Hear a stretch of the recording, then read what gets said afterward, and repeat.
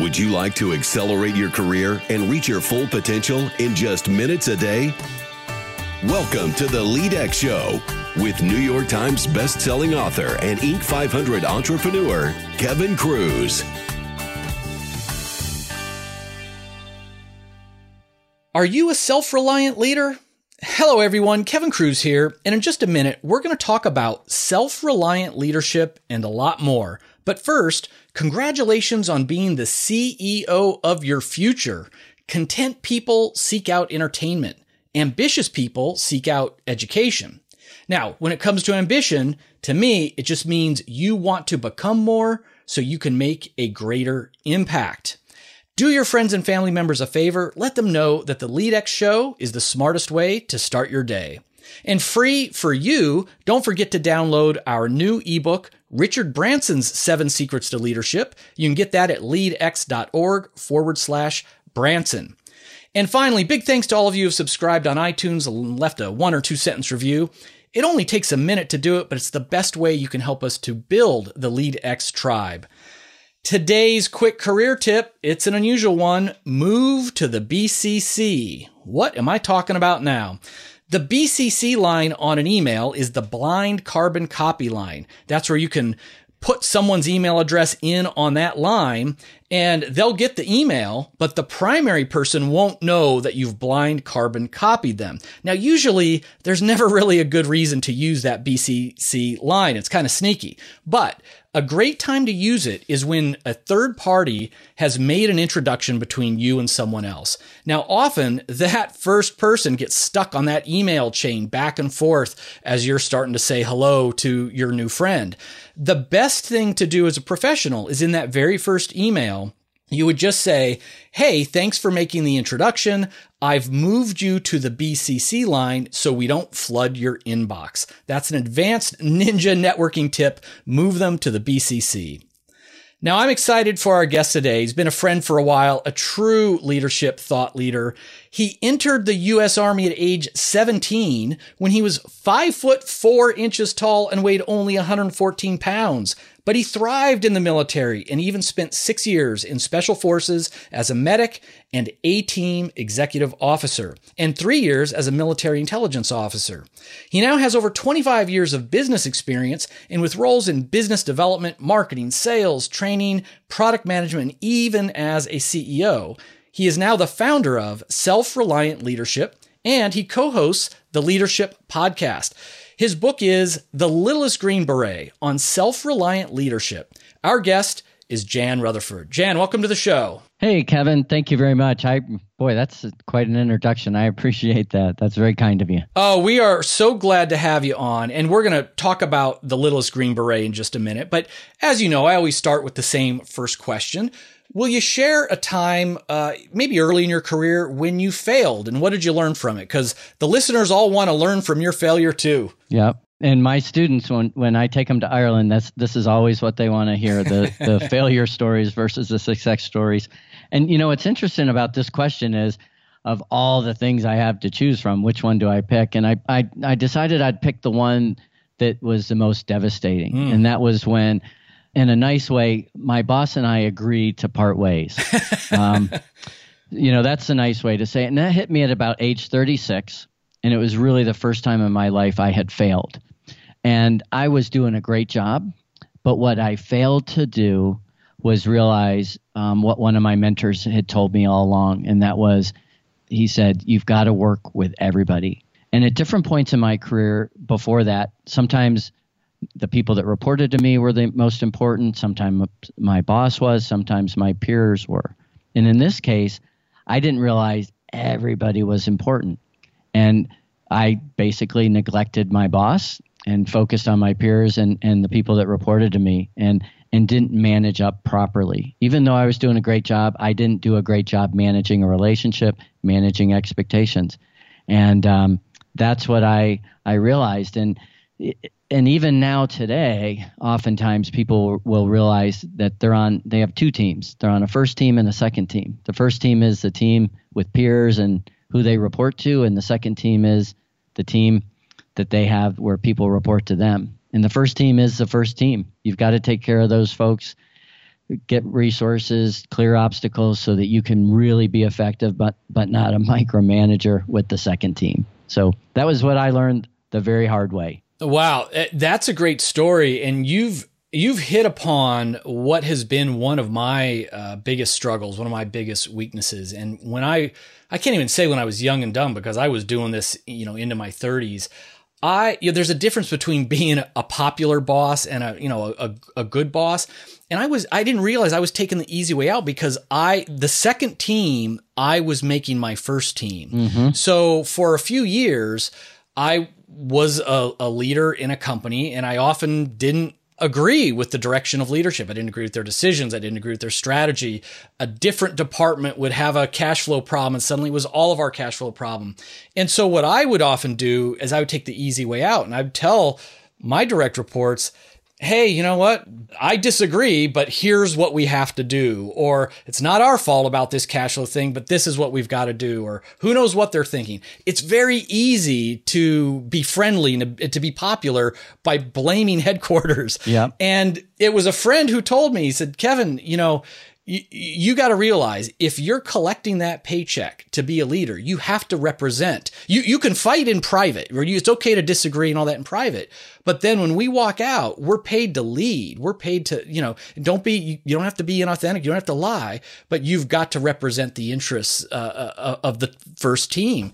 And I wasn't fired over it, but it was a clear pivot one year in my company when I finally got that message. And it's just such an easy mistake to make, right? Right.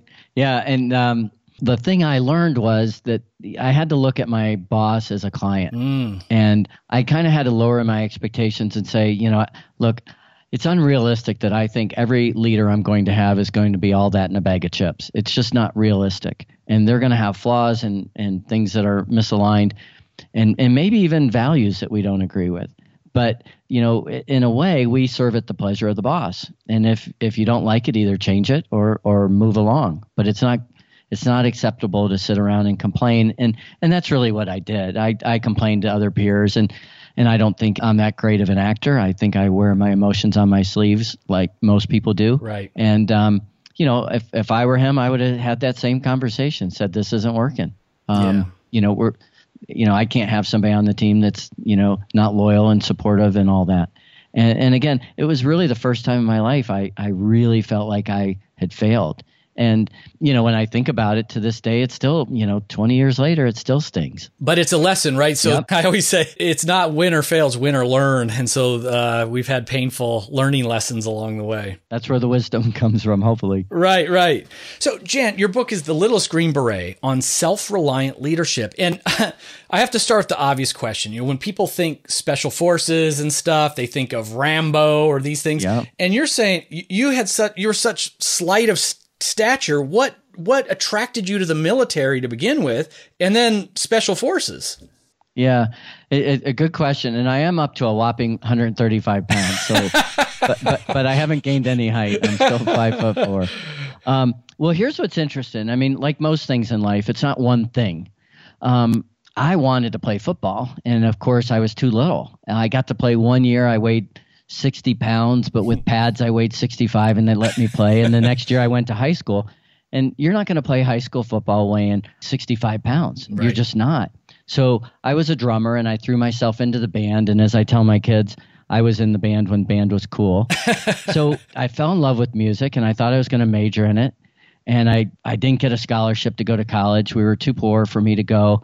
So I went to an Army recruiter and said, hey, I want to try out for the band. So they put me on my first airplane ride, and I flew from Miami to Atlanta, tried out for the band, and on the way back had this epiphany that I could keep doing music, but I wasn't going to make a living at it. I was playing, and I was good but not talented. And so when I got off the plane, I said to the recruiter, I'm not going to do it.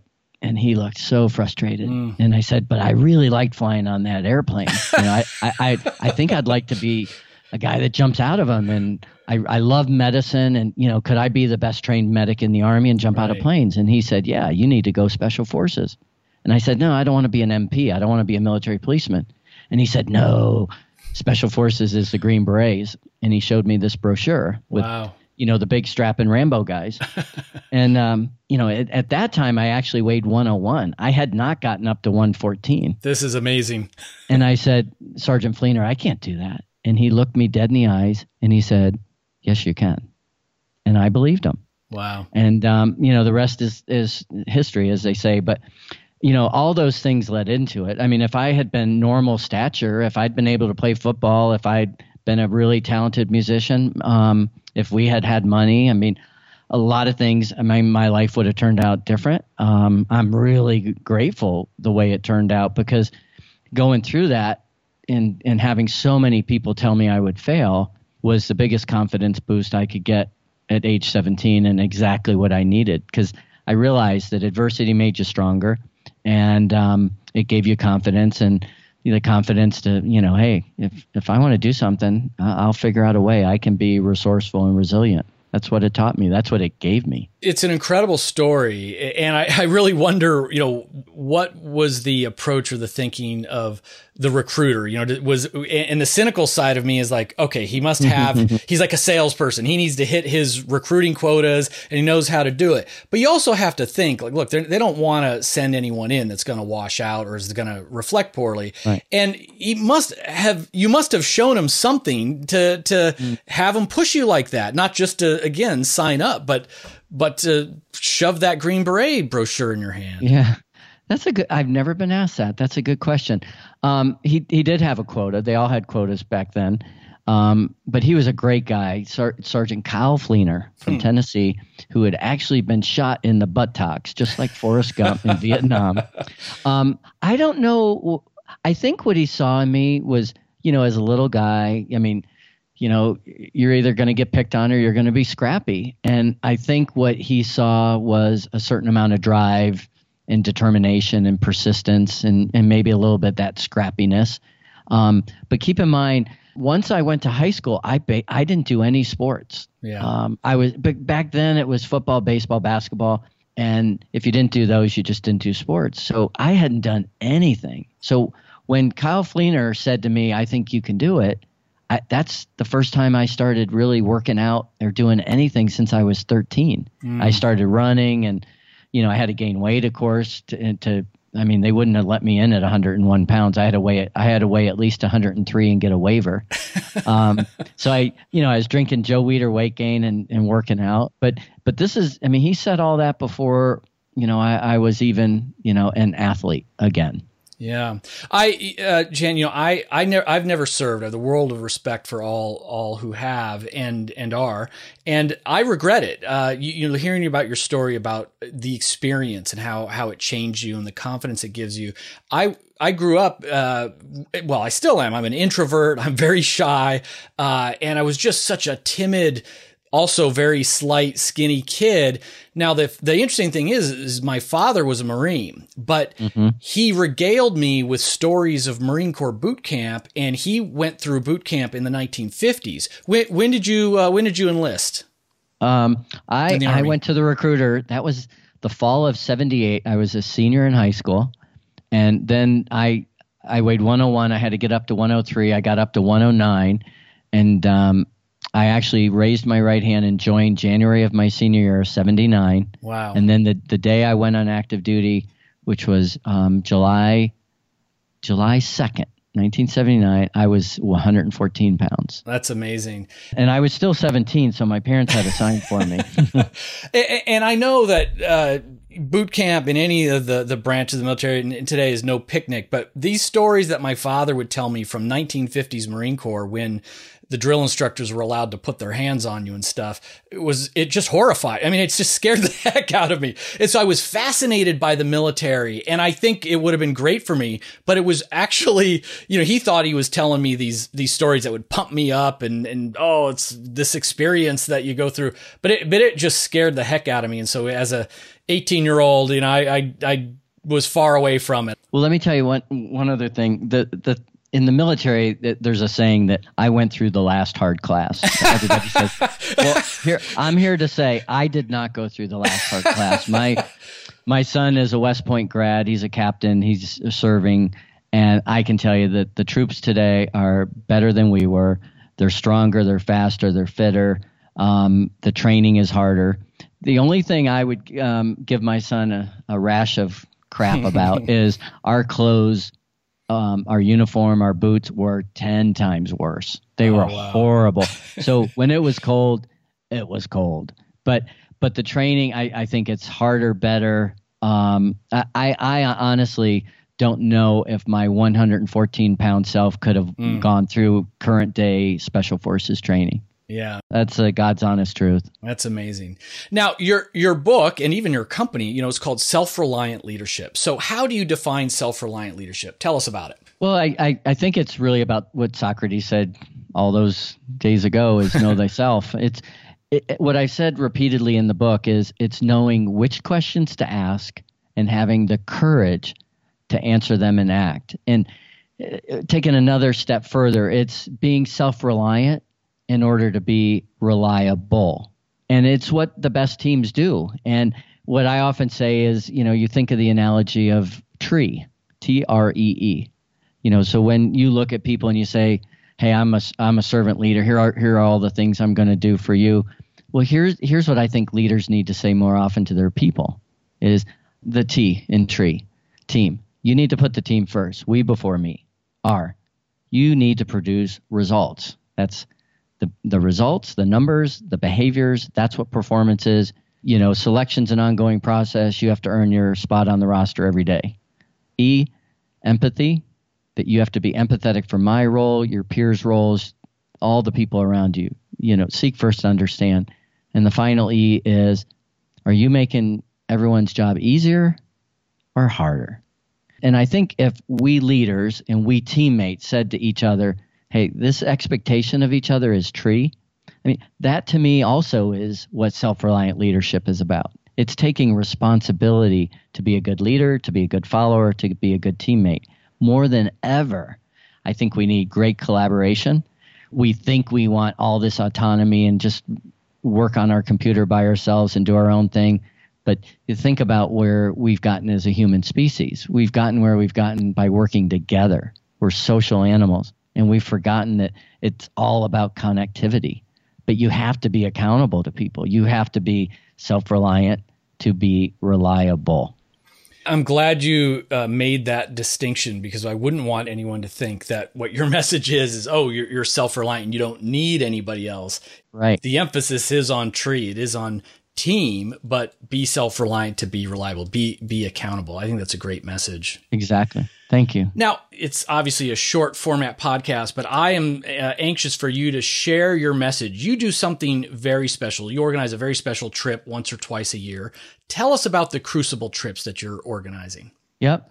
And it actually ties into the question you just asked me about self-reliance. So I have this love for the wilderness and, of course, for leadership development. And having been in the Army, I knew that being cold, wet, tired, and hungry produces really remarkable things in people. It reveals character, good, bad, and ugly. And I thought, gosh, if I could combine those two things, wouldn't that be amazing? Well, when I started organizing my first wilderness expedition with executives, I was getting all these calls from the special operations community because my book is dedicated to them. The proceeds go to them, and I've been helping them. And I thought, what if I help guys that are transitioning come out in the field and spend time with executives, a place where the special operations guys are comfortable, and I put executives out in the field where they're uncomfortable, and they can help each other.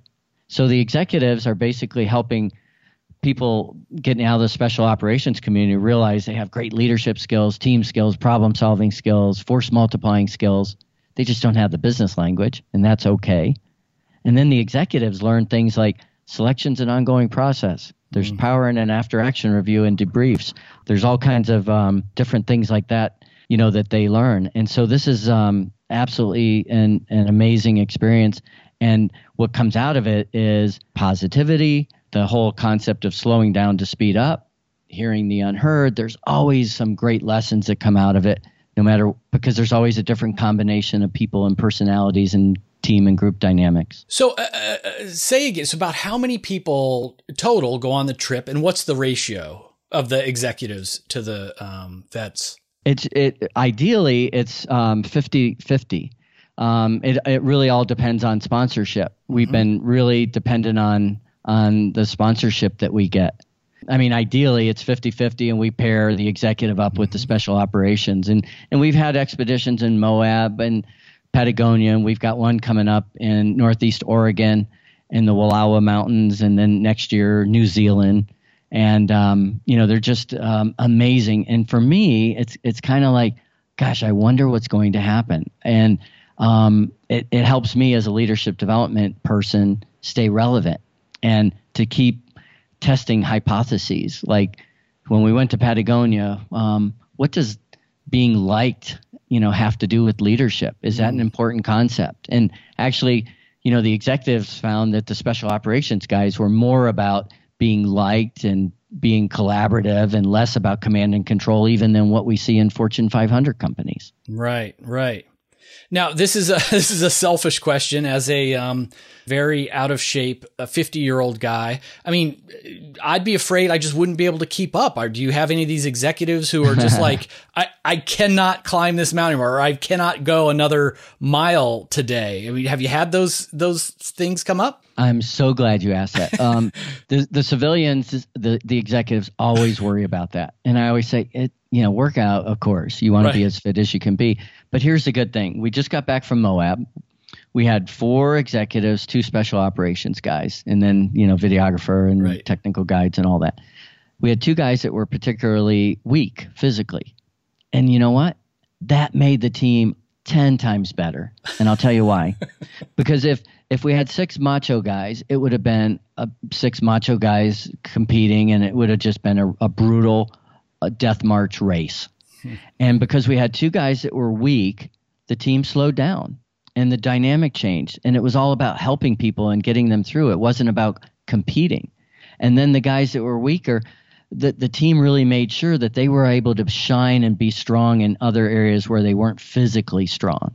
And what the team realized and appreciated was, we need diversity in all aspects. We don't need everybody exactly the same. There's no power in that. This is incredible. I mean, it does give me hope. If you say the 2 guys who are weak strengthen the team 10x, then if I ever get out there with you, I think I'll strengthen the team 100x. So I'm going to remind you when you're dragging my butt up a mountain that you said I was going to make it a lot better. Oh, I wouldn't be trust me, I wouldn't be dragging you. And the other thing is I have had all different ages and body shapes and everything. And every time we go out and we'll say, you get to choose to do this or not, a particular activity. And people always do. They always do. And it's not from a peer pressure. It's the team wants them to, and they want them to succeed. And I've never had anyone not succeed or have to turn around or any of that, because what happens is they start doing it for the team, not just for themselves. And then what they wonder is, gosh, if the team can get me to do these extraordinary things, what do I need to do when I get back to the office to create a team that can pull extraordinary performance out of people? And, what we would say also is, are the goals big enough in the business world? Because out there, the stakes are high. Yeah. You have to go and, you get to a certain point out in the wilderness, you have to go. Otherwise, someone's literally going to carry you. Right. Well, how do we equate that to the business world? Nobody wants to be carried, but we carry people all the time, literally and figuratively, and there's no consequences for that. They don't feel like they're letting the team down. So to me, the onus is on the leader to create, that shared accountability. And that's one of the hardest things to do today, is to create that true collaboration. Right. So before we wrap up, final question. I'm always asking our listeners to just get 1% better every single day, just a little bit better. So I want you to challenge us. What's one specific thing we can do today to become slightly better leaders?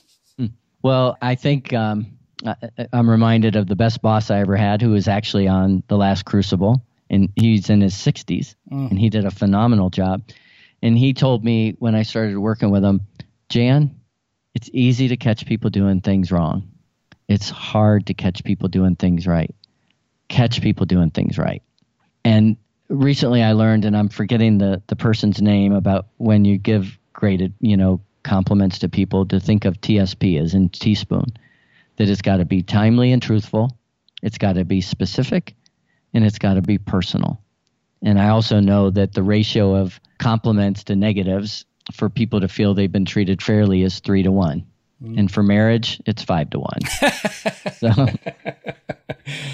And I'm an acronym junkie. I have such a bad memory. I try to turn everything into an acronym. So this is the first time, and I've taught on recognition, the first time I've heard TSP. I think that's great. Yeah, I think it's again, I don't want to take credit for something. I think it's Michael Alfonso. He was an actor, and I heard him in a seminar. He was in Steve Martin and Pink Panther. That's the movie he was in. I think Alfonso. I'm not sure. I think that's great. Jan, thank you for coming on to the LeadX Show. Tell our listeners how they can find out more about you, your book, how to support the Crucible. Yep. Well, everything you want to find about us and our work is at selfreliantleadership.com.